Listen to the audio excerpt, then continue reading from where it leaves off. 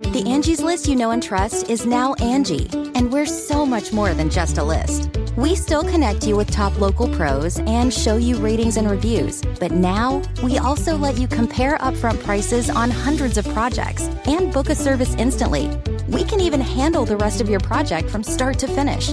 So remember, Angie's List is now Angie, and we're here to get your job done right. Get started at Angie.com. That's ANGI, or download the app today. Getting the smile and confidence you've been dreaming about, all from the comfort of your home, isn't a total mystery with Byte clear aligners. Just don't be surprised if all your friends start asking, "What's your secret?" Begin by ordering your at-home impression kit today for only $14.95. Byte clear aligners are doctor-directed and delivered to your door. Treatment costs thousands less than braces, plus they offer flexible financing, accept eligible insurance, and you can pay with your HSA FSA. Get 80% off your impression kit when you use code WONDERY at Byte.com. That's BYTE.com. Start your confidence journey today with Byte. All right, what is up, Gypsy Gang? We are back for another episode of the Gypsy Tales podcast, and this is a bit of a treat for me because my guest today is Lachlan Giles, the man that we call Lokiagi. He is one of the best jiu-jitsu competitors in the world, and he's also one of the best jiu-jitsu coaches in the world. I spent 10 days with him in Thailand when I first started jiu-jitsu, actually, and has just always remained a really good friend. Since then, he has gone on to get on the podium in the open weight division at ADCC, which is like the Olympics of grappling, essentially. And then after, that was actually a year ago, and then he basically went on this crazy seminar world tour, teaching his style of jiu-jitsu that was able to beat the best grapplers in the world.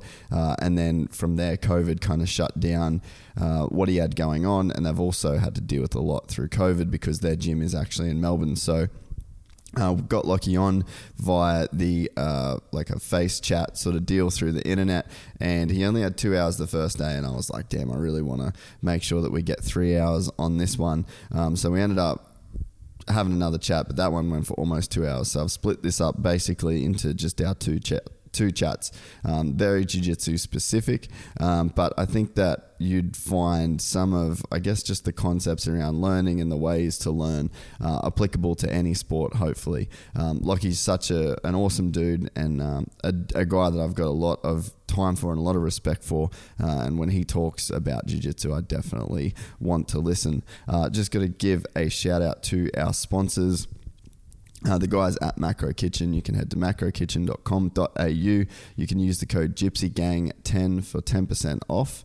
They're fresh, never frozen meals. They do delivery and pick up. You can just order through the website. And whenever I'm busy, super busy with work, and I'm just doing a lot of late night sort of stuff, I'll just sort of do a week where I just don't cook and I just kind of commit to doing the Macro Kitchen thing. And it just saves so much time.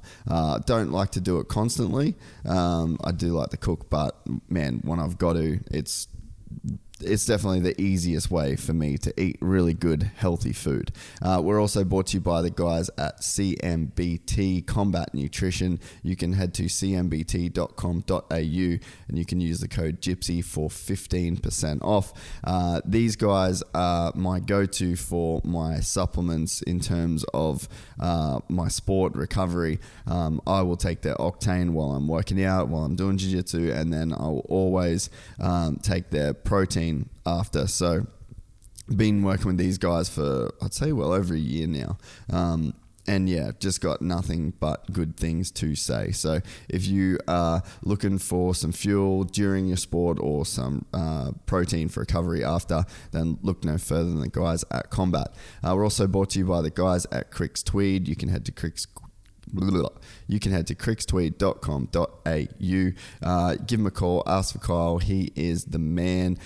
They're also giving away that 2020 model KTM 450. All you've got to do is buy a new or used car from Cricks, and you will basically go in the draw to win. They are getting pretty close to drawing that, so might be a really good time to get in and get yourself a new or used car. We're also brought to you by the guys at Dixon Quality. You can head to dixonquality.com.au They're always dropping new flannels and they're always selling out. So definitely want to get on there quick. You can use the code RAMPTHIEF for 15% off. Righto, that is it from me. Enjoy this 2-part episode with the man, the myth, the legend, Lachlan Giles. From the gang called Gypsy. Gang and they come and get Gypsy. Gang and they come and get Gypsy. Gang. I met a Gypsy. Gang. I met a Gypsy. Lachlan Giles is back, not exactly in studio, but we're gonna do another hour or so because, you know, a bit selfish with my Lockie time. I feel like I just can't be breaking the mold and just going 2 hours on you. I feel like you're the guest that I kind of want to go 4 hours on, you know. 4 hours. All right, let's do it. So happy anniversary. Actually, I literally just saw for ADCC. Yeah, your ADCC run was exactly 1 year ago, and that's sort of where we left off the chat. I figure you're probably, I guess you're not like sick of talking about ADCC, but you definitely went on a bit of a podcast run. Everybody wanted to know how it happened. Yeah. It was definitely, it slowly dwindled, which is nice. So it's I'm definitely not. It's every time I think about it, I mean, it's just a huge moment. So for me, that is so. It's pretty cool to have that. I don't know if I'll ever have something. I think even if I did really well, I think even if I did the same thing at this ADCC, it wouldn't be as cool just because, you know, I wouldn't say it's expected, but it would be more unexpected what happened then than it would be now. So, I tell you, one of my few regrets in life is that I was too broke to afford a plane ticket to Melbourne. We'd spoken about, like, I mean, fuck, it was probably just me and Andrew just like hyping each other up. But that whole camp, obviously Andrew was training at Absolute the whole time that you were in the lead up, and I'd talk to him weekly, and he's like, fuck, bro, the Lucky Arg is in fine form, bro. Fucking, he's gonna get a fucking medal, I know it for sure. And you know, we were both just, you know, geeing up so hard about your chances, and we thought, you know, we're like, it's gonna be him and Lepre in the final, and you know, we just had these crazy expectations. There was just a feeling that I had, and like I said, it was probably just because of Andrew just hyping it up every time we spoke. But I was like, I gotta get down there, and we have to do like a video of what you guys were going through. And he's a good hype man, Andrew. Dude, he's the man. He needs his own podcast. But that's one of my regrets, because in the end, you ended up doing exactly what we both thought that you would do. We just thought it would be in your weight division, not the Absolute. Yeah, it was. The biggest regret story out of that would be there's a guy, Richard, who flew to ADCC to watch the event, and then I think he'd booked it, so like he was leaving. He's basically leaving, like flying out on the night of the open weight. That's worse. That's worse.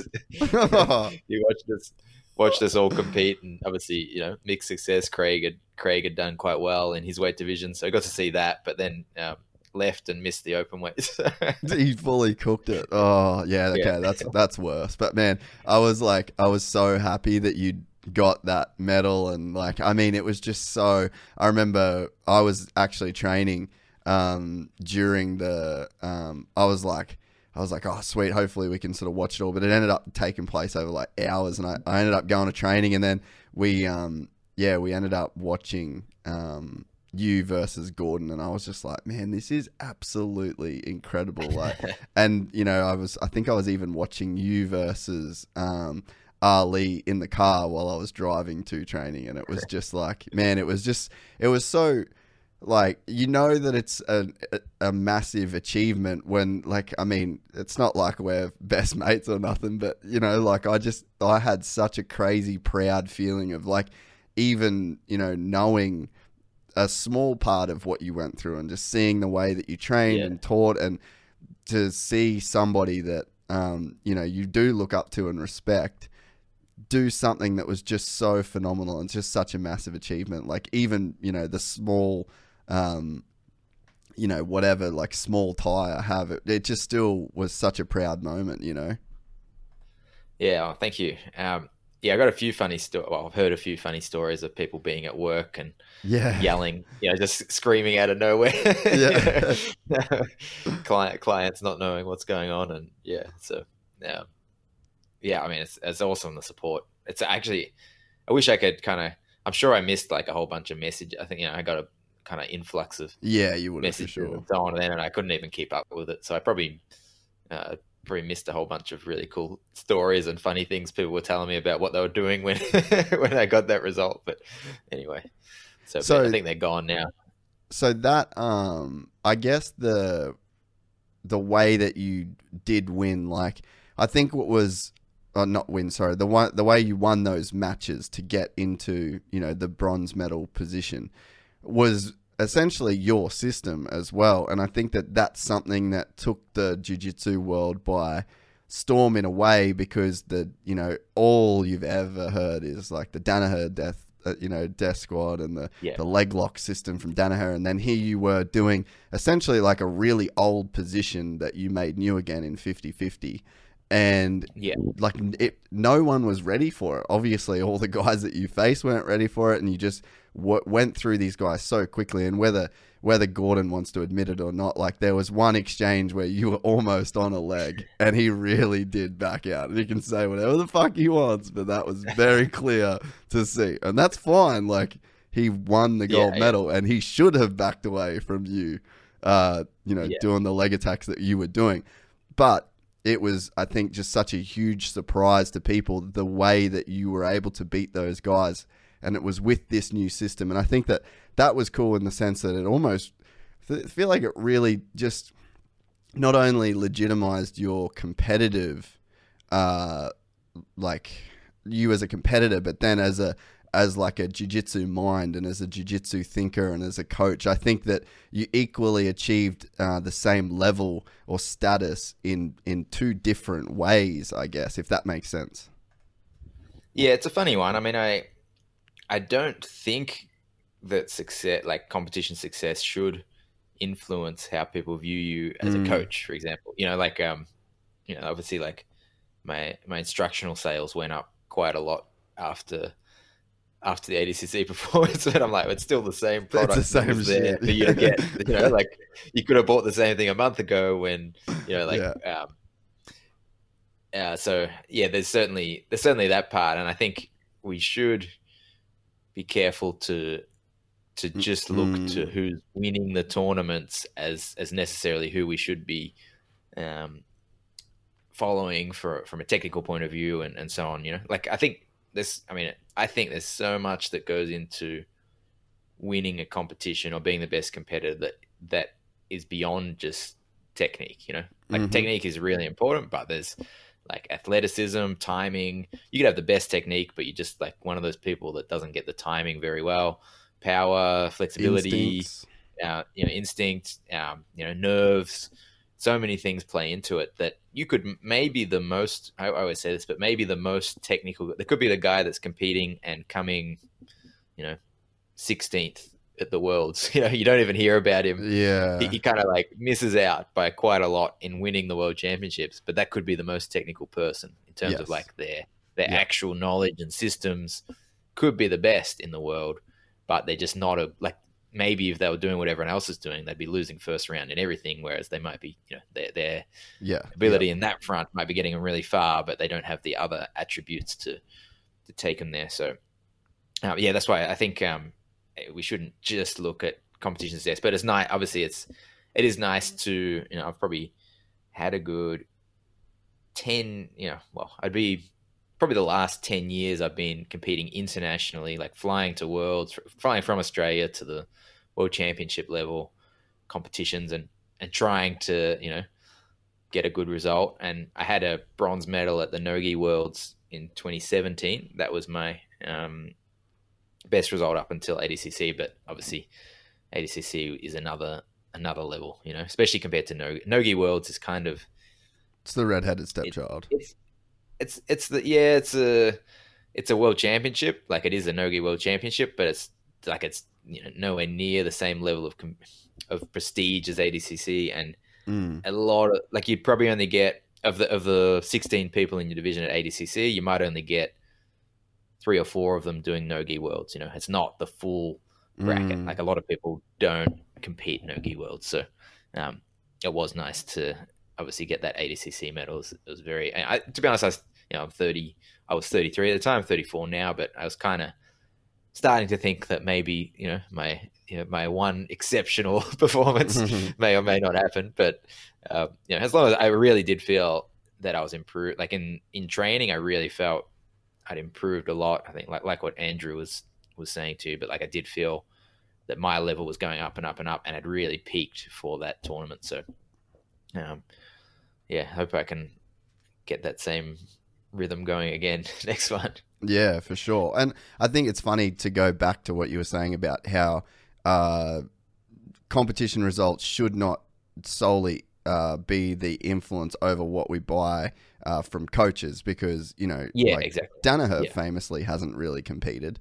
And I mean, that's right. Physically, he kind of can't even compete in a way, because of the physical challenge that he has. But there probably, isn't many people in the world that watch as much jiu-jitsu as him and watch as much high-level jiu-jitsu as him. And he's, I think as a coach, he's got, you can see his students are doing well as well. So, like, there's an indication there, yeah. There's definitely some. I do think. I think we have to be careful, not, like if someone has never competed before. I think it's probably easy for me, after training for 17 years, and I can kind of look at a video on YouTube of someone showing a move, and I can kind of look and see whether it looks like it'll work or not, and whether it's worth trying just from kind of viewing it. But I think your average person probably can't do that. They'd have so then you do have to be selective of who you watch. If you just kind of click on random guy on YouTube and watch, it may be good, but it could be terrible as well. So at least if you're getting a elite competitor teaching, at least their moves probably work. Do they teach it well is another question. Yeah, that's one thing that Shane, one of my coaches, has always said to me from day one, was like, man, you just can't watch everybody on YouTube. He's like, if a high-level black belt isn't pulling it off in competition, and if you're not seeing that guard at the GI World Championships every single year, it's probably not good. And if it's not from and even when like Flow Grappling will post those statistics of the submissions that happen at the ADCC level and takedowns, there's a very, very, very small cluster of techniques that find their way into the win column at the highest level. And they're always fairly basic shit. Like your rear naked choke and your rear naked choke. Exactly. And your like heel hook. There's triangles, just not arm bars, heel hooks. Yeah. It's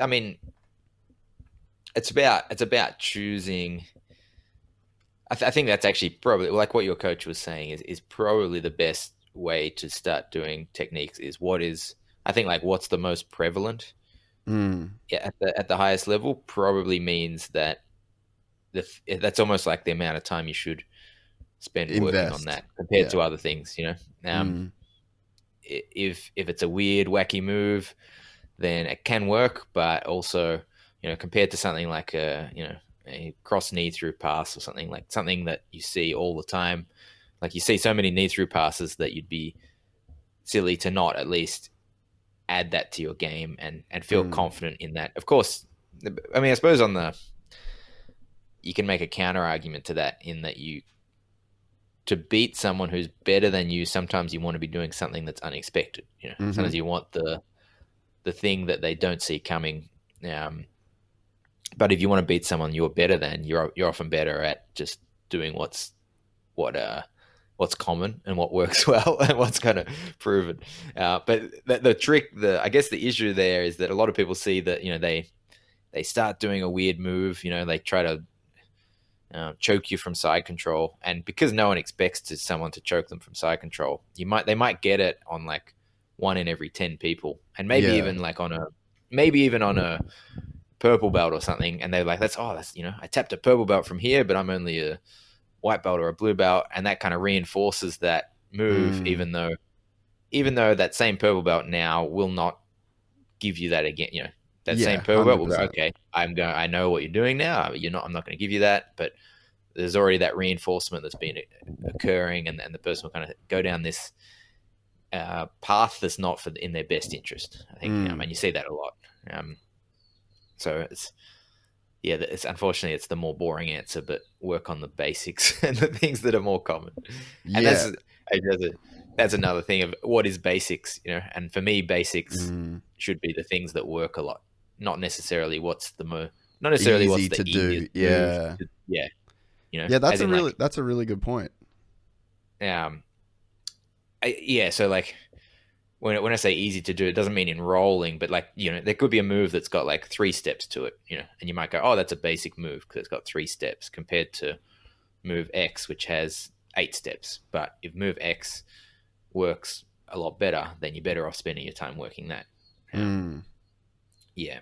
So I do think there are some exceptions to that. I think something like the Berimbolo is almost got too many steps that I wouldn't get someone to do that immediately. It just takes too long. There's so many steps and areas you can mess it up, even though it is high percentage. There's just too many areas to mess it up that to get someone right from or I'd be very picky. There might be some people.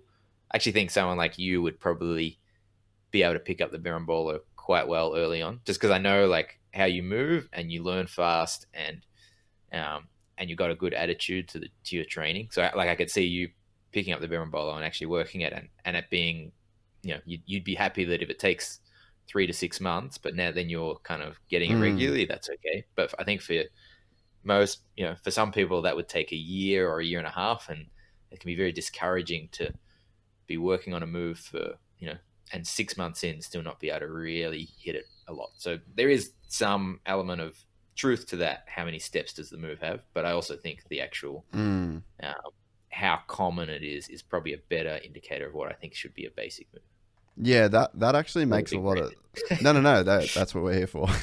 That actually makes a lot of sense, and it's funny. Like the Berimbolo is something that I haven't even gone that into, because like I kind of, what you said sort of makes sense to me, to where it's like if I'm going to, I would need to invest in that whole game, and it's not just in my head, I'm like, okay, I'd need to not only learn the Berimbolo, but I'd also need to learn how to then come up into the leg drag and like really have that nailed down. And then I'd also need to understand like the crab ride position. So in my head, I'm like, fuck, this is a lot to bite off here, and I'm probably going to need some time. So that does make sense, but it is such a fundamental and high percentage move that, you can base an entire game on. And I'm pretty sure you were telling me at some point that like in your purple belt, like that was your game, was like that Berimbolo type game.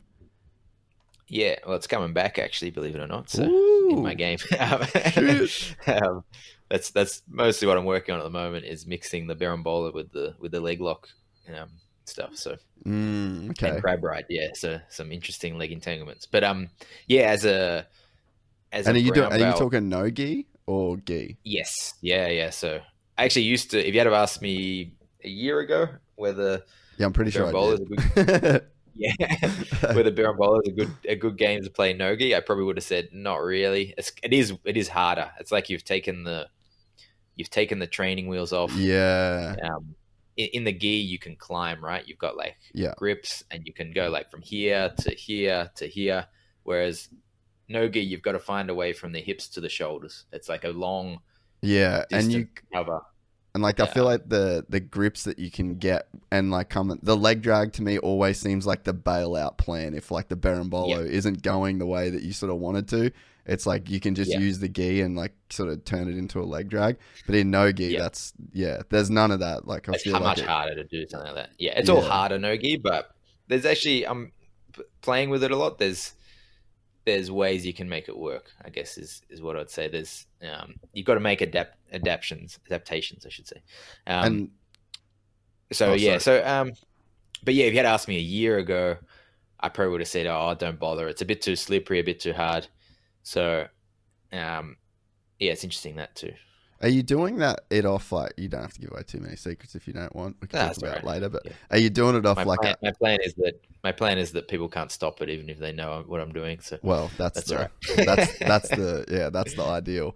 Are you doing it with like a? The funny thing.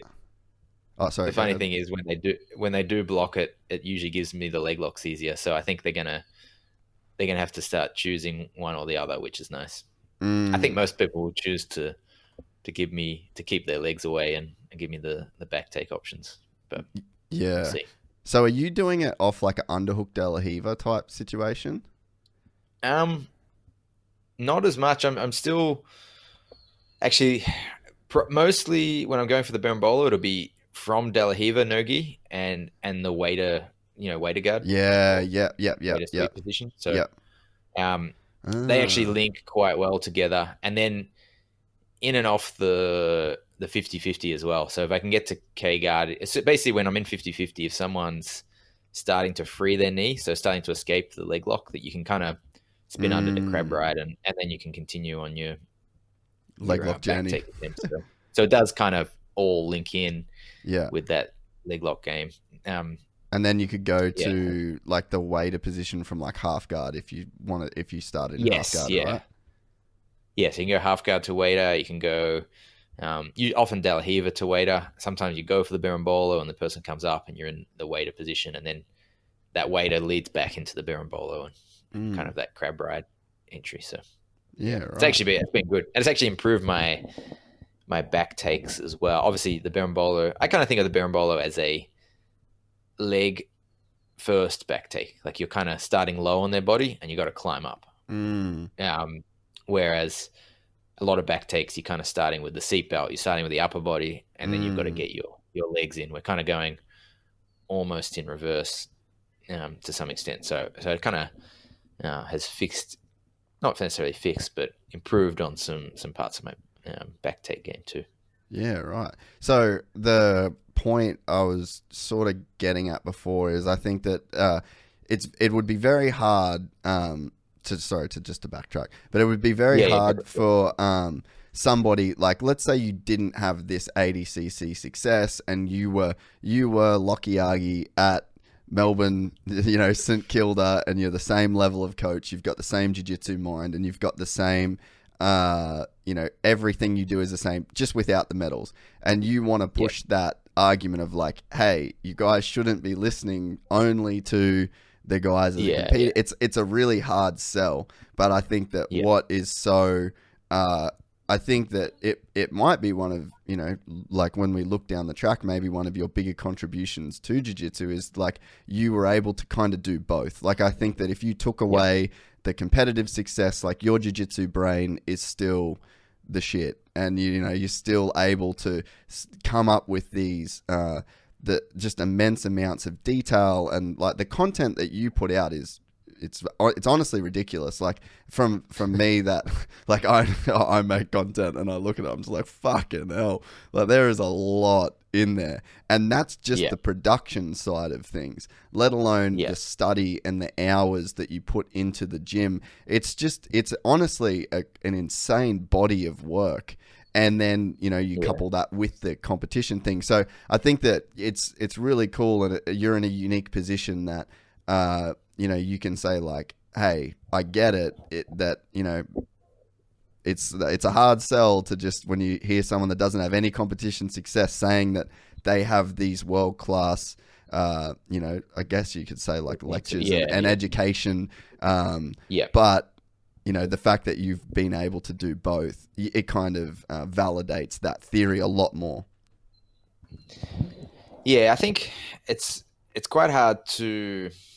I don't know if I don't think what I do as a coach is anything particularly special. Like I think I think there's plenty of people who have as much detail. I think it's probably somewhat unique in that I'm someone who competes at a high level but also runs a gym. So I'm actually, I think obviously there's people who compete at a high level that run classes, but I think it's different when you run your own gym to running classes, because you have to I have to think beyond just like what am I teaching today, but actually like how am I, like what's the overall how are you syllabus facilitating look like, and like how can I better make people who walk in the gym become good grapplers? You know, so I have to think like when they're from their first class through to, you know, what should people be learning at first? What should they be learning as a white belt? What should they be learning as a blue belt, purple belt? And so I think just having that perspective on it probably helps a lot as a coach. And there's obviously lots of coaches. Like that's most coaches that own gyms, right? That's everyone. But then a lot of them aren't actually actively competing, especially at a high level. And yeah, I think I just try to, you know, I've always tried to think of a jiu-jitsu kind of as like a computer program to some extent, like an if then, you know, like if this happens, then I'm going to do this. If this, you know, like which is basically, you know, we're building a system really, but like, you know, you got a position you like, and there's a bunch of possible scenarios. And I suppose for me, if someone can understand not just the linear, like the linear technique is important. Like, do you hit all the steps on the technique you're doing? But also, do you understand when that technique's not going to work? For example, I'm going for an underhook and they block my, you know, my shoulder. You know, now I know the underhook's not going to work. Do I have an answer for that? You know, because you should. So I always tried to look for try to figure out what those key points are that change the direction of where you want to go. And I think that's actually one thing a lot of people like about my coaching is I kind of give a bit of direction beyond the technique. Like I will go for this move, but only under these circumstances, and I will change it if this happens, you know, as opposed to like, here's 10 ways to pass the guard with no context on when or why I'd use any of those 10. That's kind of hard. But if I go, this is how I pass guard, this one way, but if this gets blocked, then I'm going to try this way, you know, and then I'm going to try this way. That's a lot more digestible. And I think that's how you think when you're actually rolling, you know, you're trying to do a move and you're like, shit, they blocked my shoulder, you know, I got to do something else. Or like, how do I deal with that? You know, so you're kind of in the moment doing your move, and you need to be like, oh, okay, time to change strategy. I think that one of the things that I've always been more attracted to than techniques themselves was just overall concepts. And I know that's been, you know, the thing for me. Like, and I actually get hit up constantly by people that I know that have actually started doing jiu-jitsu. And, you know, I'll sort of give them some breakdowns and stuff, and they're like, oh, what technique should I learn? I'm like, I pretty much don't really want to show you a technique. Like, I feel like maybe the right way to do a rear naked choke or something is probably like a really good submission to show somebody. But all I try and do with people is just literally just explain objectives. Like, if I'm here, my objective is to do this. So it's like, if you're in a sitting down and I'm standing up, if I can get my foot essentially past your hip and my knee past your hip, then I am like in control of you. If your feet are in between like my feet and your hips, then you're in control of me more so.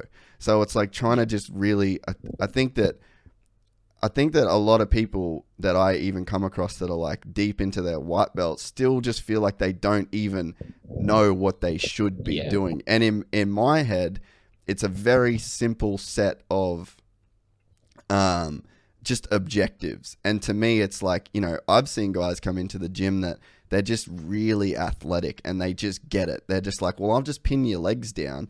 And then when you push on my shoulders, I'm going to shrug that off and then put all my weight on top of you. And it's like somebody that's a complete noob can, you know, pass a blue belt's guard or something like that, just pure physicality. And it's like there's no technique there. They just kind of understand what they need to be doing, if that makes sense. Yeah, I think we've had a few people come, you know, I think of different personalities. We've got some. I do think in the end, understanding, well, I mean, I think actually from the start really, but if you can understand how and why the technique you're doing works. So like you say, the objective, and also understanding like what is the key point that makes this work. Because then you can kind of sometimes something weird happens. Yeah, you're like something weird happens. And you're like, oh, okay, if I just try and keep their shoulders flat, however I do that, you could do it a totally different way to what you originally planned. Yeah. And that can sometimes make the move still work. So I think that's I think that's kind of a prerequisite to also teaching. I think a linear, it doesn't have to necessarily be linear, but I think teaching the technique is important as well, in that people should learn the feel of what it feels like doing it right. And I think that's why, like, a lot of people I think improve fast, do quite a bit of drilling, especially early on, just because they get a good feel for like, okay, I block here. They see the sequence, like, okay, I've got to control the hip, control the upper body, put my knee to the ground and pass. But then I see some people who are pure, like, will just focus on the details of a technique. And then they tend to get really good fast, but I feel like they plateau. They plateau at a certain level, because at a certain level, jiu-jitsu starts getting there's too much gray, like people are going to block. They're going to block your leg. They're going to block this, block that. They're going to move left and right, that you actually have to be feeling and applying concepts and understanding or how the move you're trying to do works, so you can adapt and change. So I do think both are useful. I think long term, the conceptual side ends up having the bigger impact. Like right now, I'll drill if there's a move I feel uncomfortable doing. If I'm like, okay, I'm trying this move, I've only recently started doing it, and it doesn't feel like anything feels right, then I'll get some reps in to just get that feeling. But I'll learn a lot more by just like troubleshooting and trying to understand a little bit more about the context of when and where and what I'm trying to achieve with the grips I'm using. So that tends to play a lot more now. But I think right from the start that can be good as well. I think they go hand in hand, right? You need to learn the techniques, but also the hows and whys and when. Yeah. We've gone back and forth a couple times, like on my little geek marathons that I'll do with jiu-jitsu, and like, I've sort of looked at, drawing different flow charts to sort of talk about the, you say if someone does this, then go to this, and try to like, I guess, create a real, I guess it speaks to that room analogy that I used, the last time that we spoke, where I sort of want to just have like this big room of jiu-jitsu, and I can kind of like look around the walls at all of like my options. And I wonder, like, I've been listening to a bunch of like these scientific debates and podcasts around like the hard problem of consciousness, and these guys that are trying to actually create these very simple formulas that can actually provide like a mathematical model of what consciousness is. And I wonder that if I'll send you some links, it's super interesting. Cool.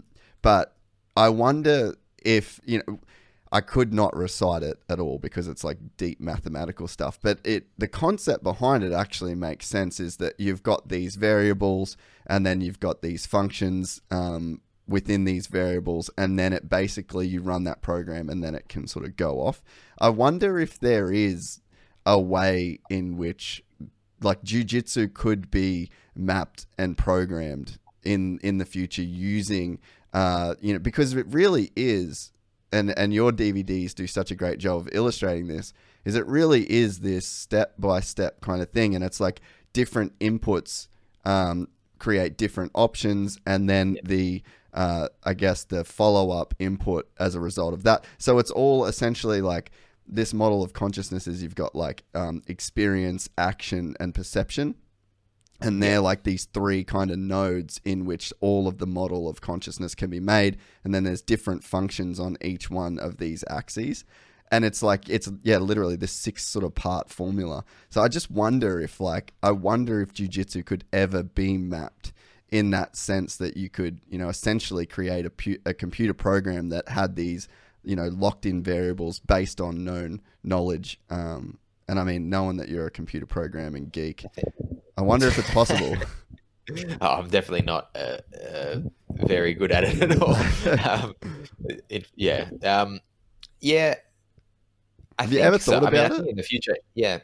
I mean, I've actually thought, how they've got so basically, I actually think like an AI thing would be interesting. Yeah.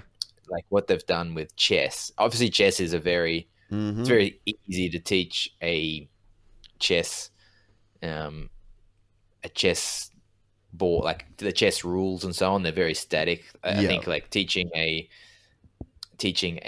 machine like what a human body is and how like which ways it bends and which ways it doesn't, and how it all moves together, and like blood flow to the brain and so on. Like all these, I guess, variables that would apply to jiu-jitsu. But I can definitely envisage feeding like a human body, like all of the anatomy and biomechanics into like an AI machine, and then making it fight another one in the rules of jiu-jitsu. And obviously in chess, they basically they got to the point where computers could beat humans. But then, like, I think they had this newer one, Google. Oh, what was it called? It had like anyway. There's a newer Google one. It must have been like a year or two ago. But basically, it's beating the chess masters, and even beating the best other computer programs. And it's just AI. And they didn't tell it. They didn't tell it anything. They just started with, these are the rules of chess, and made it play against itself like millions of times. Yeah. And each time it would learn things. And then they'd play it against the other enhanced, the other machines and other humans or whatever. And this AI one was using strategies no one had ever seen before. No one like moves that didn't make sense. Yeah. They didn't even make sense why they're doing it, but clearly it's just like worked out these things that work better than what we currently have. I'd be amazed to see if you could do that. I don't know if it can, but if you could do that in jiu-jitsu, and what weird moves would come out that don't exist in the real world. But you'd obviously, is it too much to ask to have it so like could you feed in like a match getting slipperier as you get more sweaty and all that sort of stuff? Like I suppose if you had enough variables, you could, like, in a good enough understanding of it. But I think that that's probably really far down the track. But I think that exactly the way you just explained the chess scenario with the AI, I think that could be conceivable in jiu-jitsu without really having to biohack ingest the biological information. I feel like if you just almost created like rules and guards and different things and different reactions that would stop, like, what I mean, and somebody repummeling an arm, and it's like it just plays it, so you just get it to play jiu-jitsu over and over again. And I mean, maybe it could be so simple to start with, like, this is closed guard, this is the options available in closed guard, and then for the bottom player, and this is the options that are available for the top player. And then if you use the same, like the way that they use this model of consciousness, it's like a very simple formula of like, this is the action, this is the perception of the action, and this is the experience, this is a perception of the experience, and then perception of the experience creates an action that then influences, so it goes in this kind of circle.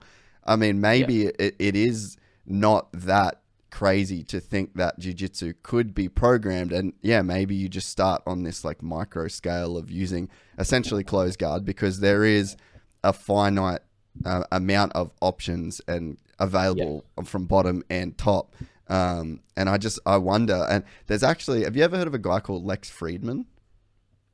I've heard of. What's he He's been on Rogan before, and he's an AI kind of expert dude, and he's actually a jiu-jitsu black belt. And I feel like cool. if there's any, like, he's probably had these crazy sort of thoughts about it. But I feel like if anyone's got, like a really deep framework based on, really breaking down and, like you said, that the troubleshooting side of what you do with your instructionals. I mean, that you probably have some kind of skeletal outline of, these guards. I suppose for me it's never perfect, as in like there's always going to be outliers. I think you can, and I think you can get it to a, like, obviously from the instructionals. I think if you follow exactly everything said in the instructions, I think it can get you very good. There's always like little tiny things that are almost not worth teaching in an instructional because it's so like such a small situation that can occur in like a very rare circumstance, but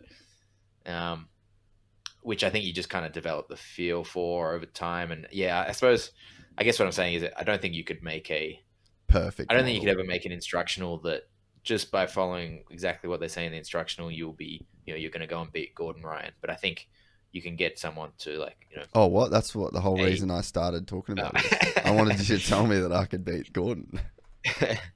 Well, I mean, I think what I should say is you could get to the level where you could beat a Gordon Ryan if you follow an instructional and you are also like working out what feels good for you and what doesn't, and your own little variants of that. And to beat Gordon Ryan, you probably also have to be incredibly gifted as well. Yeah, because that's the thing, man. Talent is like this ultimate motherfucker when it comes to jiu-jitsu, because, like, if you want to be in that 1%, like, there just is something that you have to have that, like, can't be trained. And like you said, the most technical dude that is at, Worlds might be knocked out in round one. It's just not, it's not always this, the guy that has the most wins. I think jiu-jitsu is good compared to most other things in life, I think, in that, like, you get more rewarded for your hard work than you necessarily do in other things.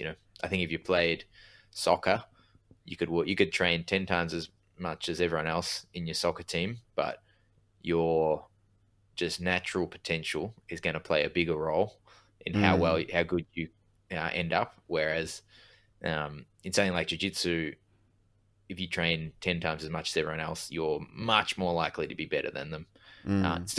Still your natural potential is going to influence how much better, or if you're only slightly better, or you end up being 20 times better than them because you're already going to be good, and now but I feel like you really do see reward for hard work in jiu-jitsu. But obviously at the elite level, that starts to, at the elite level, when everyone's doing it, everyone's putting in hard work, then it starts to come back towards natural potential having a larger influence. So I think for like your average gym, your average gym role, how much hard work you're willing to put in and how you approach jiu-jitsu will have a huge that's going to be absolutely going to be the primary determinant of whether you're going to be one of the best guys, if not the best guy in the gym, long term. Whereas for an absolute elite top of the top division, it's probably a bit more complex than that.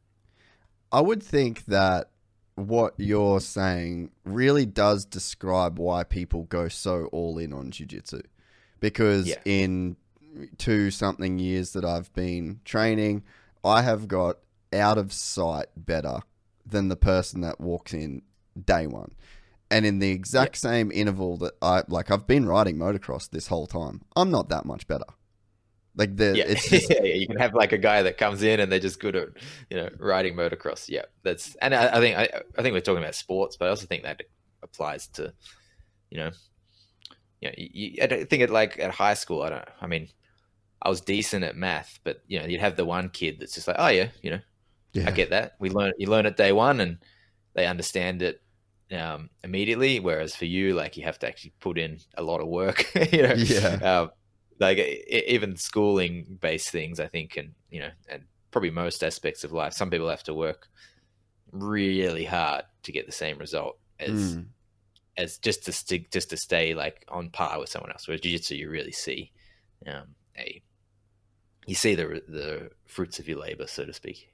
Yeah, and that seems to be like, obviously, yeah, the level in which, if it's a scale, some person might end up at 800x on the scale and someone might end up at 1400 in the same time. But like, even if you're the person that's at 800x, like, that's still such a remarkable difference. And there's not many things in your life that you would be able to do consistently for 2 years and have the kind of transformation that jiu-jitsu would give you. I personally have not been involved in anything like that.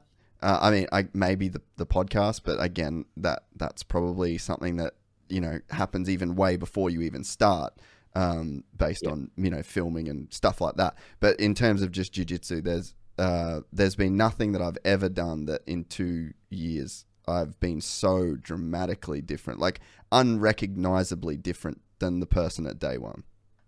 Yeah, it's good. But I think that's the case for most people, like if you do stick it to that 2 year mark, like there's nobody that is going to be, let's pick 2 years as the number. Like there's nobody that would be consistently training for 2 years that wouldn't experience a very similar thing, I would say. Yeah, there's definitely, I've definitely seen people, just as a coach, there's some people learn fast and some learn slow, but anyone who's consistent will get better, which is good, which is really good. I think about, I don't know, basketball. I tried to play basketball. I think I actually, I don't know. I played basketball when I was young. I think I was okay skill wise, but you'd just get a tall kid would come along and not much I could do.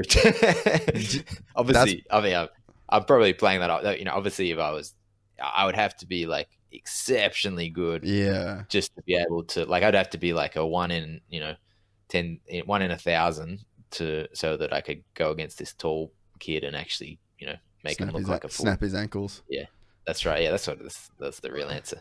Yeah, that you're like, you know what? If I can't snap their ankles on the court, I'm just gonna go do it on the mats. So when you win that, you get third at ADCC, and then you went on basically a world tour of seminars. And is there anything, like, obviously you'd done seminars before, but this was just completely different. Like literally everyone's like, show me how you heel hooked everybody. And, there was such a crazy demand, and you and Liv literally traveled the world for, it felt like 6 months almost. What was Pretty that? Much, yeah. What was that experience like? And is there any interesting takeaways that you, like, I guess, learned about jiu-jitsu overall by just seeing such a varied populace of people who were trying to get better?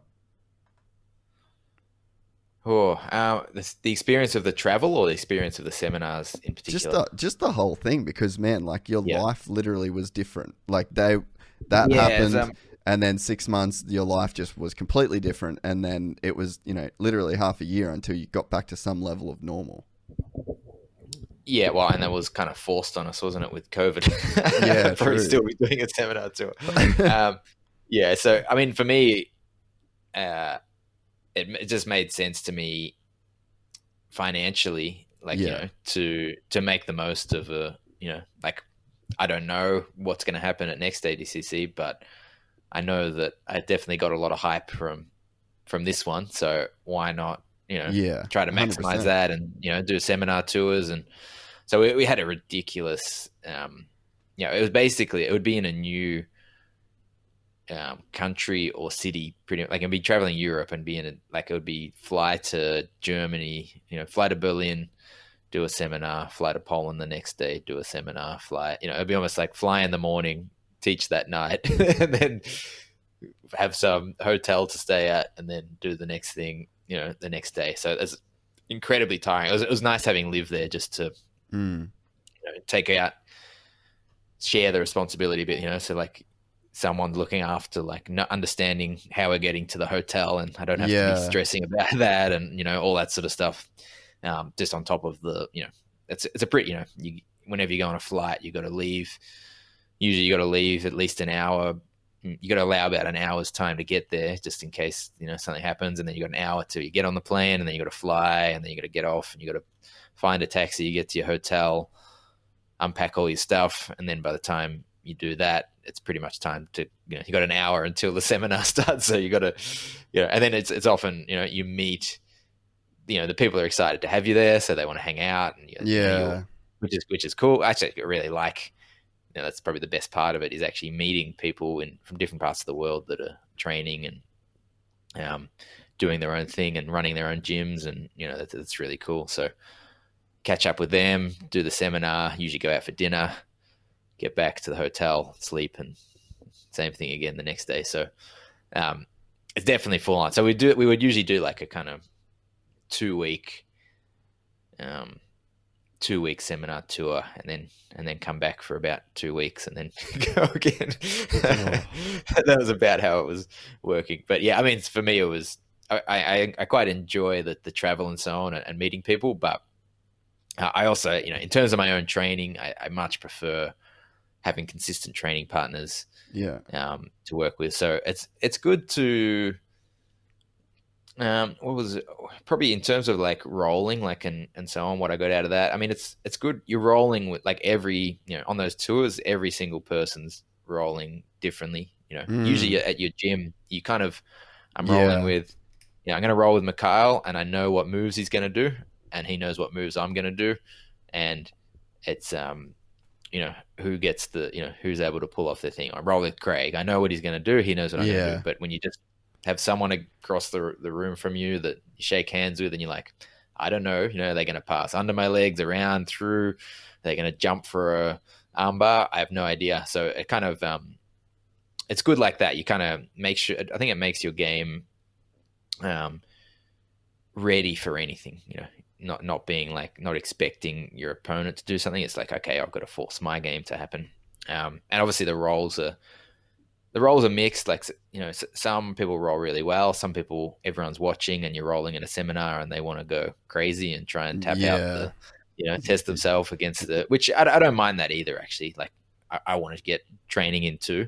I don't really want to get tapped out in front of everyone, but I'm aware that can or will happen one day. So that's so be it. That's how it is. So but it's, I mean, overall it's pretty full on, but it's really good, and I like especially going to play, we went to Turkey, for example, and, went to Rome and ate really nice food and meet the people running jiu-jitsu gyms, and you get to learn that, I think one of the main things is like just how widespread jiu-jitsu is and how big it's gotten and how big it's going to become. It's like, I think it's still in its infancies compared to where it will be in 10, 20 years, but it's already starting to be huge. Yeah, that was definitely something that I was curious about. Like, did it give you a different appreciation for the scale of jiu-jitsu, and I guess, did you bring anything back from that? You're just like this jiu-jitsu vagabond for 6 months, going to, literally everywhere. And I know the way that your mind works, and, I'm curious to know if there was any kind of takeaways like that. I mean, I think with the scale of it, and I think there's been a big shift. Like, I think with a lot of the recent instructionals that are out there and the way people, I think I've seen a huge shift in the way people approach their training. Things that I used to, I used to say, like, hey guys, let's specific training, for example, and that used to be like, they used to be like, whoa, like, that's a weird way to, people were like shocked that I would have this training methodology.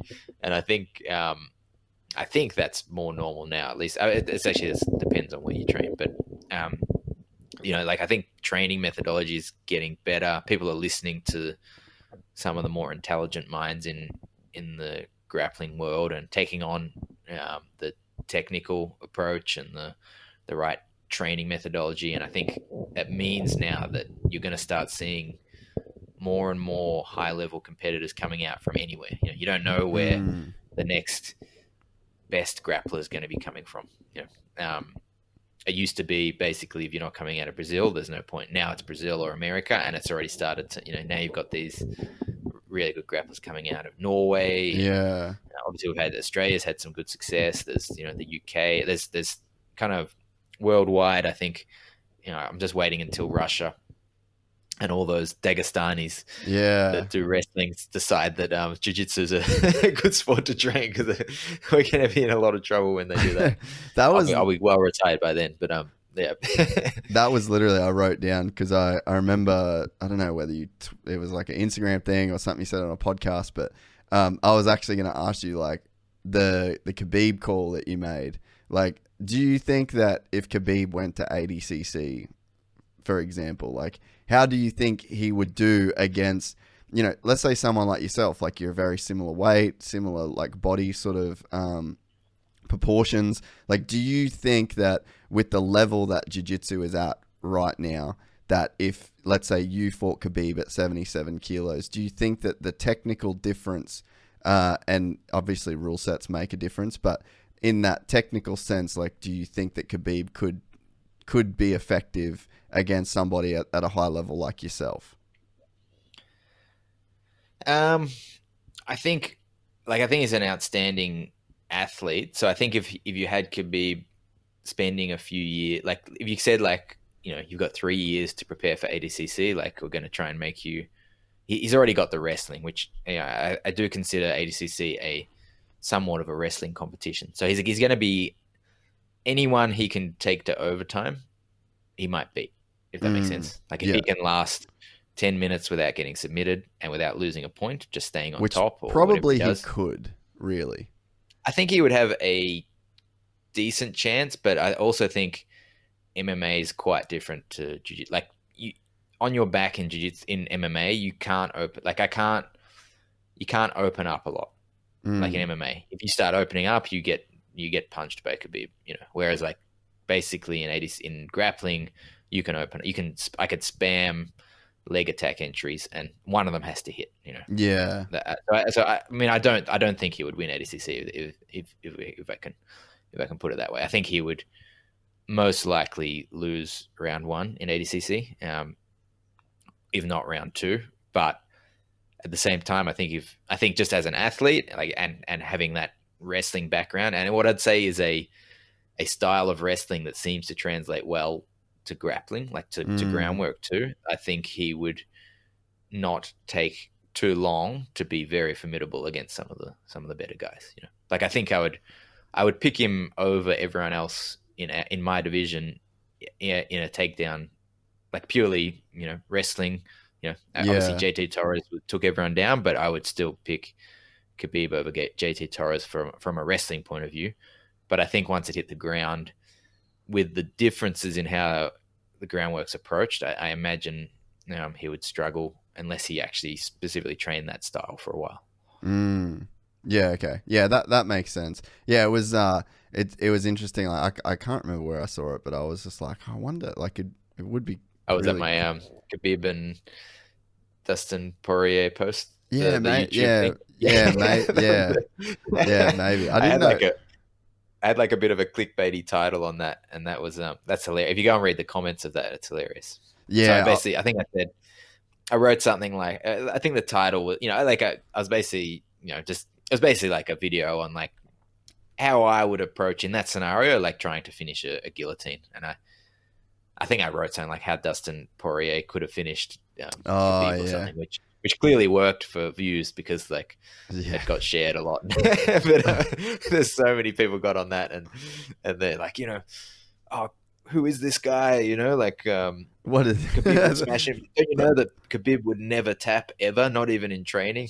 All these sort of things. I think there's like 500 comments on it, so it might be. It made me think it's probably a good idea to make those videos just because people comment on them and they get more views, and that actually helps. I probably shouldn't use the clickbait titles, but anyway. I'll clickbait this, don't worry. It sucks, like it sucks, man. I've got it in I mean, I work pretty hard on the YouTube thing, obviously, and it's just like videos do not get watched unless it's clickbait. Can't say it enough. Yeah, I agree. I'm very sorry, but don't be mad at me. It's like, don't hate the player, hate the game. YouTube's the fucking game. Yeah. Be mad at YouTube. Nothing gets seen. I agree. Yeah. I mean, it's actually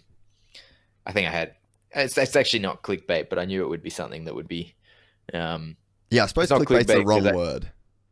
Yeah, well, yeah. I mean, you want them to click on it, so yeah. But I mean, my most recent video I put up on YouTube was on why you shouldn't hip escape for open guard retention. And I knew Yeah. people would, you know, that would be a topic of fierce debate. But I actually genuinely believe that everything I said in there is correct. So I don't think it's a misleading title. But I knew it would. I deliberately put. I could have said something. I could have put a more mild title, but I knew. I knew if I put it like that, like you should, you should never hip escape for guard retention. I knew that would get people clicking on it and going, geez, that's an interesting, that's an interesting thing to say. And so I bet you got to do it, like you said. Yeah, it's unfortunate. We don't have to, but if you want to get more views, you got to do it. Yeah. Yeah, 100%. It frustrates the shit out of me because it's like you can work as hard as you want on like great content, but great content, unfortunately, just doesn't stand alone in this era of media. Some of my best videos on YouTube, I think, are, like, as in like best content. I'm like, geez, this is like really good details. People are going to like it. And I'll be like, passing the half guard 1.1, controlling the near side leg or something like that. And like, no one clicks it. Yeah. Like it sounds boring, even though it's like such a, what I think is like a clearly overlooked area of, with all these details that people miss and, but I've noticed that if you don't word the title right, and even I think even having a good little visual, I've started just taking a screenshot and putting it in Photoshop and making some sort of weird background on the image and a couple of words like why you shouldn't hip escape or something on it, something like that. Just, I don't know why people seem to think it's a more professionally made, or I don't know. It must just give the image that like if a lot of thought has gone into the actual presentation of it, then it must be a more thoughtful video, which seems somewhat counterintuitive. But yeah, I think also it's just a slot machine effect. I think it's just like ding, ding, ding, ding, ding, ding, ding, like bright lights flashing. Yeah. You know what I mean? I think that there's just a thing, like so much of us, I think, I mean, on like a deeper level, like we're just still monkeys. Like, and there's just so much shit that you can do so easily to just hack the monkey mind. And bright super cut, like I don't like fucking bright blue or like, you know what I mean? Like the brightest neon blue. That's not a color I like, but that's my whole YouTube channel because ding, ding, ding, ding, ding. Like, you know what I mean? It's just, it's got bells and whistles and emojis and it's like whatever attracts people's attention. Like all you're trying to do with the whole thumbnail thing and clickbait is just tug on that monkey brain, just like attack that monkey brain and then try and hit them with some good content. But it's like you don't have a chance until you can really you can hit that monkey brain, Absolutely. Yeah, it's something I'll keep working on. Maybe I need to hire someone to be the clickbait writer. I could definitely help you with some thumbnail templates for sure. Yep. Like cool. Yeah, we could definitely make that happen. But yeah, it's just like, it's so insanely important. Like I don't even look at views on my videos as much as I look through my click-through rate. So whatever my click-through rate is on my thumbnail, like that's what I look at. That's a judge of a video. If it's like 11%, then I've got a really good video on my hands. And if it's like 15%, that shit is going viral.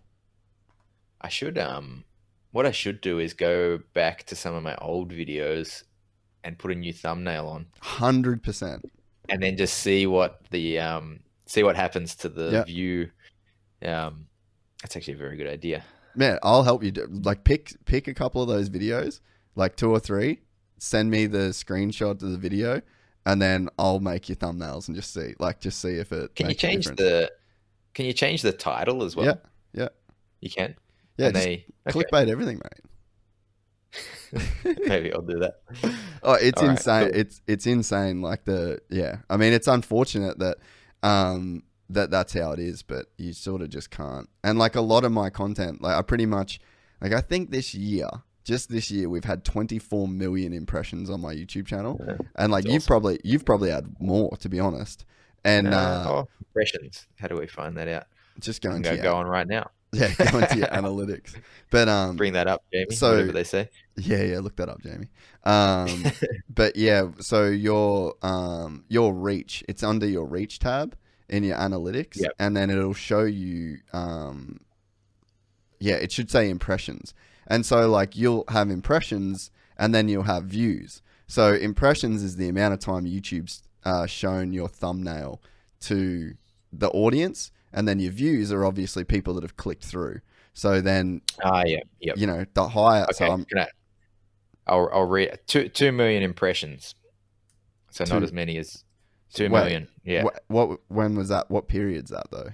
Oh wait. No, last 28 days. Okay. Yeah. You've got way more. Than Do you want me to go lifetime? Just go 365. Oh wait. Okay. Last 365 days. 30.3 million. Yeah. So, and then if you go to your views now of your like overall views in that 365, so like essentially YouTube has shown your content to 30 million people, or 30, it's shown your thumbnails 30 million times, and the amount of views you've got is the click-through rate to those videos. So like you really want to bridge that gap between your impressions and your views, essentially. I've only got 5.4%. Yeah. So that's like average. So if you start to then, like my good ones, like good videos that I've got will be like 11 to like 15. That's what I'm sort of chasing. And then higher. Yeah. Okay. Yep. So like you just what you want to do is find like a style that is going to just gradually up your click-through rate, and then you'll start to see like, oh, this color works better, or this title works better, or works better for so. But yeah, I mean, there's so many fucking crazy, like when you talk about the clickbait, like that's why they do that shit. Yeah, for sure. It's I mean, even I get, sometimes something comes up and I'm scrolling through a social media thing and I'm like, I find myself clicking. I'm like, I don't really want to know the answer to this. Like, it's just a stupid question that I don't want to know. Yeah, they get you. For some reason now, I keep getting these suggestions coming up of now I keep getting the like there's a croc hunting a a boar or something, like some sort of like wildlife thing. I've obviously like. One or two have come up, and I've been like, "Oh, is the croc going to get the boar?" And then there's, now there's like any kind of wildlife. They obviously think I'm one of those people that likes that. So there we are, which I actually kind of do. So to be fair, I like watching those nature documentary sort of things. So there was a video that come up recently, and I mean, I'm just pretty like, my YouTube is like basically philosophy, like anything philosophy or like nature of mind, consciousness, all that shit. Like that's pretty much where I'm at the moment. And then there'll be like jiu-jitsu and then motocross highlights. So like I'm operating in a pretty narrow window. But this video come up, and it was like this 93-year-old dude's what he actually is a philosopher, and he wrote about death. He wrote a book about death. I think he said he wrote like 8 or 9 books in his life. And this video, it was one of the most raw and like touching videos I've ever watched. But he sort of starts this video and he's like, I've had 8 books published in my 97 years, and I'd like to think that on all of these topics I really knew what I was talking about, except the book I wrote about death. And like he just spent like this 12 or 14 minute video, just really, like, it was insane. I'll shoot you a link.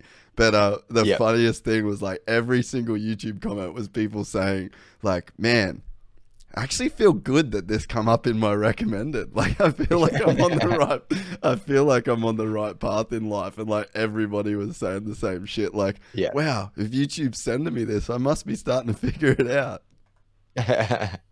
That's awesome. Yeah, it's fun. They know, but man, there's people way smarter than I'll say me. I don't want to lump you in that basket, but there's people way smarter than me that are figuring out how to keep us locked in.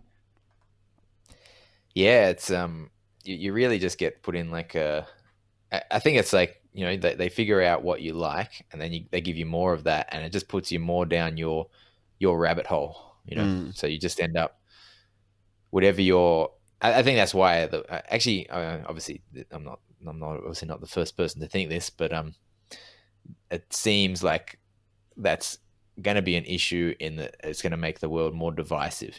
Like if someone likes one side of politics, they get pushed more and more views that support that, and less of the counter arguments, and then same thing on the other side, which I think, it's going to be quite a divisive thing if it already is. But yeah. Yeah, and then you add the fact that the platforms are so geared towards that negative bias. Like the videos that I've got videos on my YouTube channel that have like 100, 200,000 views on these segments. And they're the ones where I'm just getting fucking torched in the comments. Like that's that's the common denominator. Like a bunch of people, and there's this social proof that it seems like as soon as one person says like there'll be someone who's like, who the fuck's this blue belt think he is talking about? You know what I mean? Then there's that guy, and then that gives this social proof where someone else is like, yeah, this fucking blue belt doesn't know shit, and then everybody gets in, and YouTube is just like, let's send this video out to people. And it's like, that's the common theme. And I think that even that's why you see like people build their whole style on that, like you look at a guy like Chael Sonnen, he will just say this shit that will, I guess like get people to call him out or to say he's a fucking idiot. Say the same with Gordon Ryan, really, I think. 100%. Like Gordon Ryan does that. Yeah. Have you? I guess the sad thing is it seems to work, right? Like in terms of, it depends what you want, but like, for Gordon Ryan, if he gains another, 100,000 fans by acting a certain way, and loses 10,000, then like he might see that as a big plus, and he doesn't really care what people think apart from outside of his like close social group. Then that I think that's the same reason why people are going to trash talk in MMA and so on. Like it makes sense financially. Like I shouldn't, but I would much rather watch a fight that's like hyped up with people who are like, talking crap to each other. I don't know why, but like for whatever reason, when I see that, I'm like, oh, I'm more excited about this fight than just turning on a UFC and watching two people fight like that. If there's no hype behind the fight, I don't get that excited about it for some reason. Yeah. Do you think though, like with Gordon, do you think that he's made the sport better and more profitable?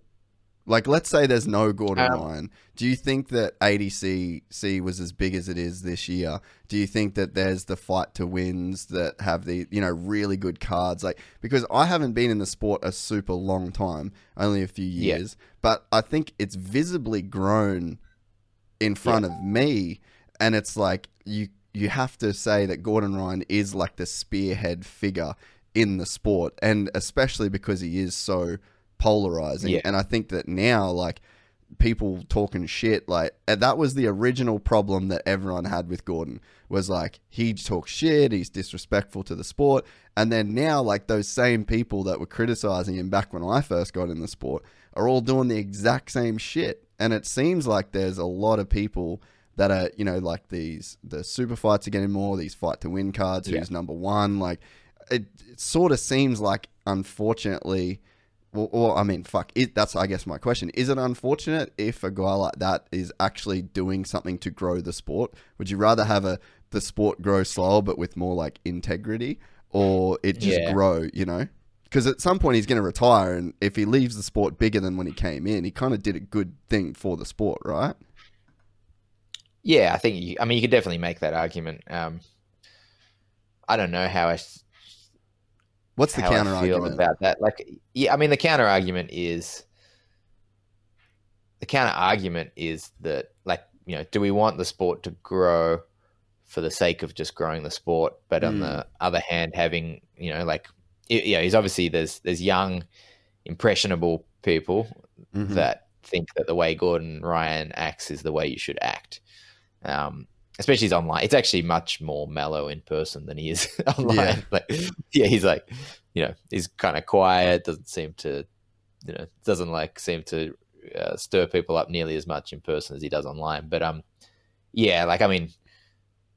suppose, like, if everywhere, let's just let's just imagine that this isn't combat sports, which seems to have more of that than anything else. But let's imagine that's in every field, like no matter what you watch on TV or whatever, but if everyone's acting like that to everyone and that becomes the norm, I don't think that's a good thing.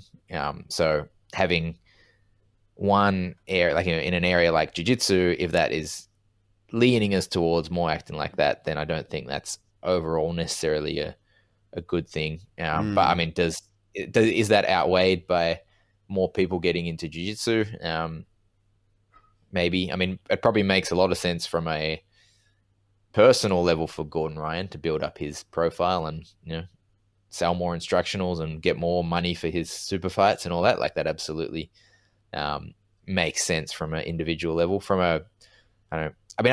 I want jiu-jitsu to grow because it's awesome. Like, as in, like, I want more people to realize how good it is. But I don't necessarily think, like, I don't want more people to do jiu-jitsu for, just because, like, I only because I think jiu-jitsu is a good thing. But if I thought overall jiu-jitsu started having a negative impact on people's lives and the way they acted and so on, if I thought that outweighed the positives of it, I would probably think I'd be less inclined to want more people, to want jiu-jitsu to become more widespread. But I mean, to be honest, I'm not like. It's a very hypothetical. It's a very hypothetical question. But I mean, I'm taking it to a very big extreme, saying like, but I think that influence the way that kids act. I don't. There might be no impact of that at all. It could act that way, and in the end, like most kids are gonna just, like people that follow him aren't really gonna change the way they act in there. I haven't looked at the research on how much someone's idol actually influences their behaviors, but I mean, I think he has grown. I mean, I do think like that has grown the sport in terms of popularity. I think for whatever reason, like especially those shows like Fight to Win and so on, and why everyone's wanting to watch more no gi than gi at the moment, even though gi is probably more popular in terms of what's practiced in actual gyms. Everyone seems to want to watch no-gi matches, and I think that's probably a big part due to the ADCC and Gordon's influence. Yeah. You are right though when you say like, because that is one of the things that I always try to do when it comes to like a complicated problem. It's like, okay, what's like the most extreme version of this question? Yeah, and I think that the same, like a really good example of that is like when I was living in the US and people would talk about guns. And I'm like, all right, let's just extrapolate this out to the point where it's like, okay, so are you cool with every single person having a gun? Okay, so that doesn't make sense. All right, so then you kind of have to go the other way because it's like you can't really, you know what I mean? If your argument is like, oh, well, this person should have a gun, this person, then it's like we're just going to get to the point where everyone has a gun. And then at that point, we're like, maybe that's not the right idea. So you kind of have to go back to where you started. Yeah, and then I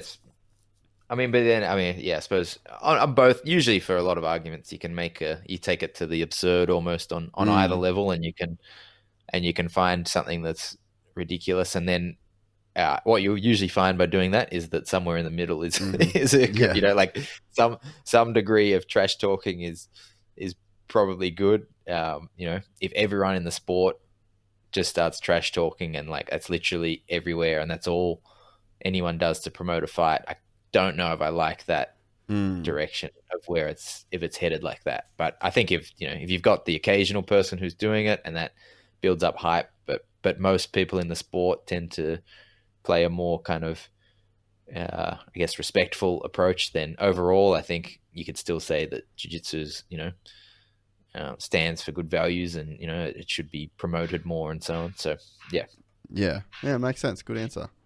I never really thought of it that much until then, but me either. So I might change my mind tomorrow. The last thing that we were talking about, I'd like to pick your brain a little bit more about, was my 52 classes in a month idea. Oh yeah, yeah. So yeah. obviously the first concern, don't get hurt, because that's a lot of training. But Yeah. like, let's say, I come to you with that idea as a person that has the experience that you do. And obviously let's just assume, let's play this game assuming that I'm not going to get injured and that I'm physically well prepared to deal with the task. What would you think is like, okay, so let's plan this thing out so that you get the most out of that experience? Like, because it is quite an extreme way to do training. And essentially it would be just like a month-long Thailand, kind of experience. Yep. But, what could you see as like, what way would you tackle that? What's some of the things that you think you could get out of it? Is it even worth doing, like as just a pure thought experiment? Like, what do you see in that? I think for a few reasons you would want to work multiple areas of your game per day. And not just do like a full week on X guard and then a full week on, something else. I think there's a couple of reasons. The first would be even just for injury's sake. Having, when you play X guard, if you did that all day, basically, then it's the same part of your body taking stress all day. Whereas X guard compared to playing, from the back, trying to choke from the back, then has different parts of your body taking different strains, so more likely to spread the load out and less likely for one structure to get overloaded and get injured. Also, 0 takedowns will be done in this month. Yeah. So you might want to 0 takedowns. From a learning perspective, we know that a lot of the processing of what happened during the day and transforming that into improvement actually occurs as you sleep. So your brain kind of takes in this information, you sleep, and then you come in the next day better. And they've proven that, like with video games and so on, like little tasks that you try at it and you kind of reach a certain level and then you sleep and then they try it again the next day and it's jumped. You've made a jump. So to me, as long as you get enough exposure to it, if you had like half an hour on X guard each day for a month, I think, or maybe an hour, I haven't really thought about exactly how long, but like an hour on X guard, let's say, each day, but then you're getting your sleep at night and allowing the improvements to like consolidate in your brain and kind of, you get the full 28 days of that rather than say doing a week on X guard and then a week on something else. So I would probably be picking a few areas of the game that you want to definitely improve on and make sure you're working them specifically each day.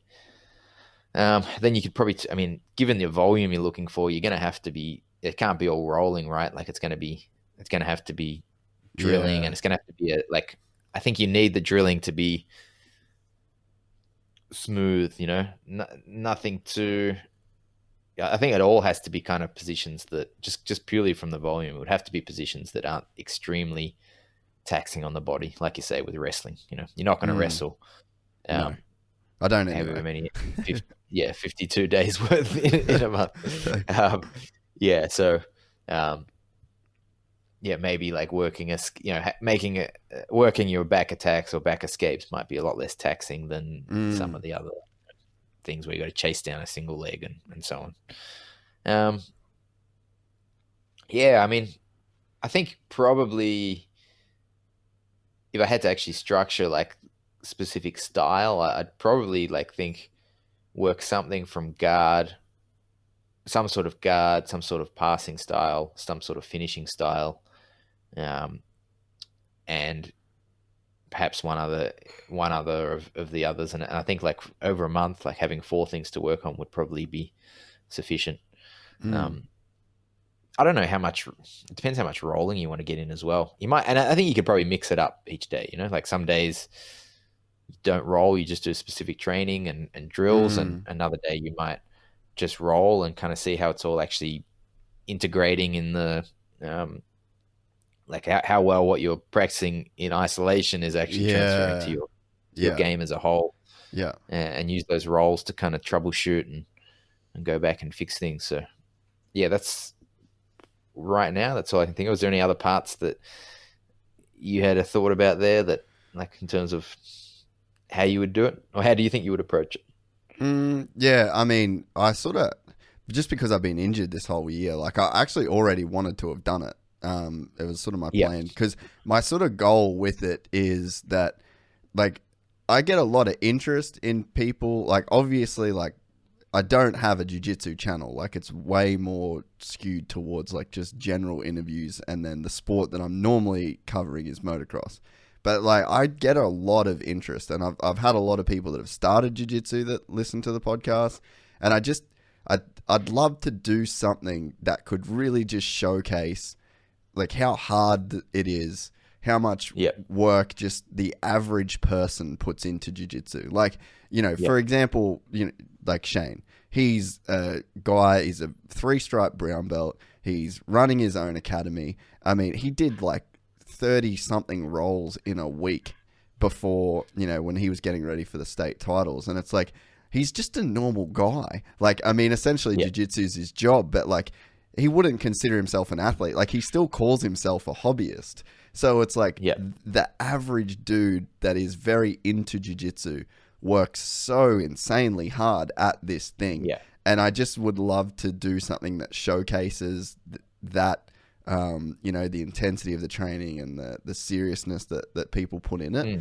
So I think that's probably my overall goal, outside of even just getting better, is I think it would be, you know, essentially it's a clickbaity fucking title, you know, like, but I think what would be cool would be to set up a little tournament at the start of it. Not a tournament, but like have like 4 guys you roll with, and you try and beat them at the start, and then after the 28, after the year's worth of training in a month, roll with those same 4 people and see if you've made progress against them.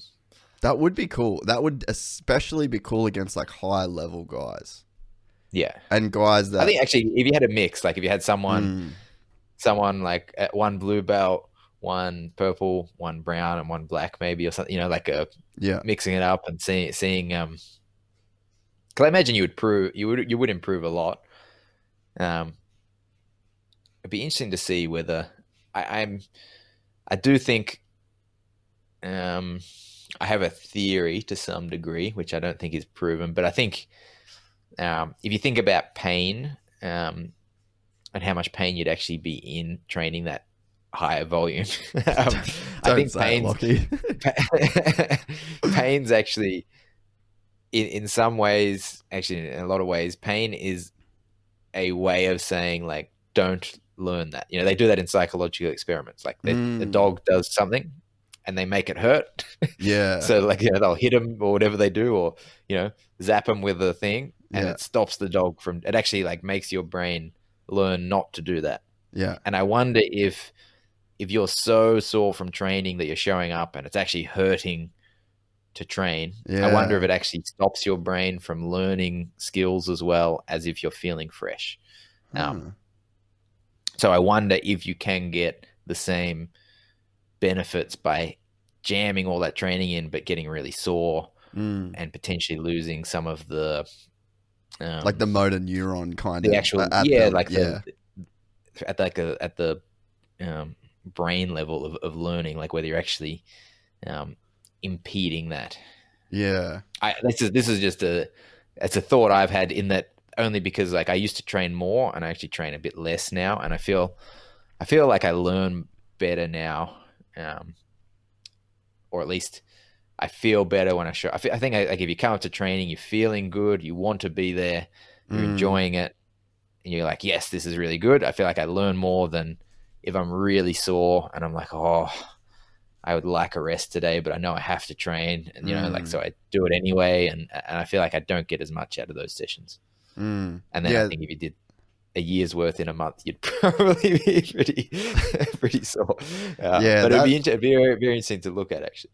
Yeah, and I think one of the things that I'd like to do, obviously, it's probably going to be when COVID's over, hopefully, in the sense that people can travel. But what I would like to do is invite people to come and spend a week. So like I'd get like Skin Man and be like, hey man, come up, do the week. We'll live together. We'll do this training, and then, you know, do the podcast, talk about jiu-jitsu and, you know, that kind of thing. And then he'd be involved in like the content side of things. And then, you know, have a different person come. And then, you know, you'd sort of be kind of working with these like sort of different people, so it would be varied. But I'd want to try and structure it as well. But it'd be so hard to structure something when like you just wouldn't even know what your body would be able to sort of take, I guess. Yeah, I think I mean, you're going to be at increased risk of injury for sure. Just like your training volumes going. I mean, I think you should first I think you probably should spend like 3 months building up your capacity before you would try something like that. Just like build up your baseline level of training. And then I think the recovery side not too big of a spike. Yeah, and the recovery side of things, like I feel like it would literally be a month of ice baths, you know, twice a day. And, you know, like I feel like it. Maybe a fair bit of your training could be stretching and so on as well, you know, just like that's still, you know, I think a useful part of training, but it's low impact on the body compared to doing all just classes, for example. Yeah, and then I think that one of the other elements that I'd really, really like to do is film almost everything. Like, and I mean, it would be for content purposes, but I think that aside from the content, the learning itself, I mean, I watched the video that I posted of my my finals a couple of weeks ago. And I've never really get to watch footage of me roll. I don't really know what I look like when I roll. I don't really know the techniques. And there was stuff that I looked and I was like, wow, that's really, really cool, to the point where I was like, I didn't even think of that. Like, I just did that.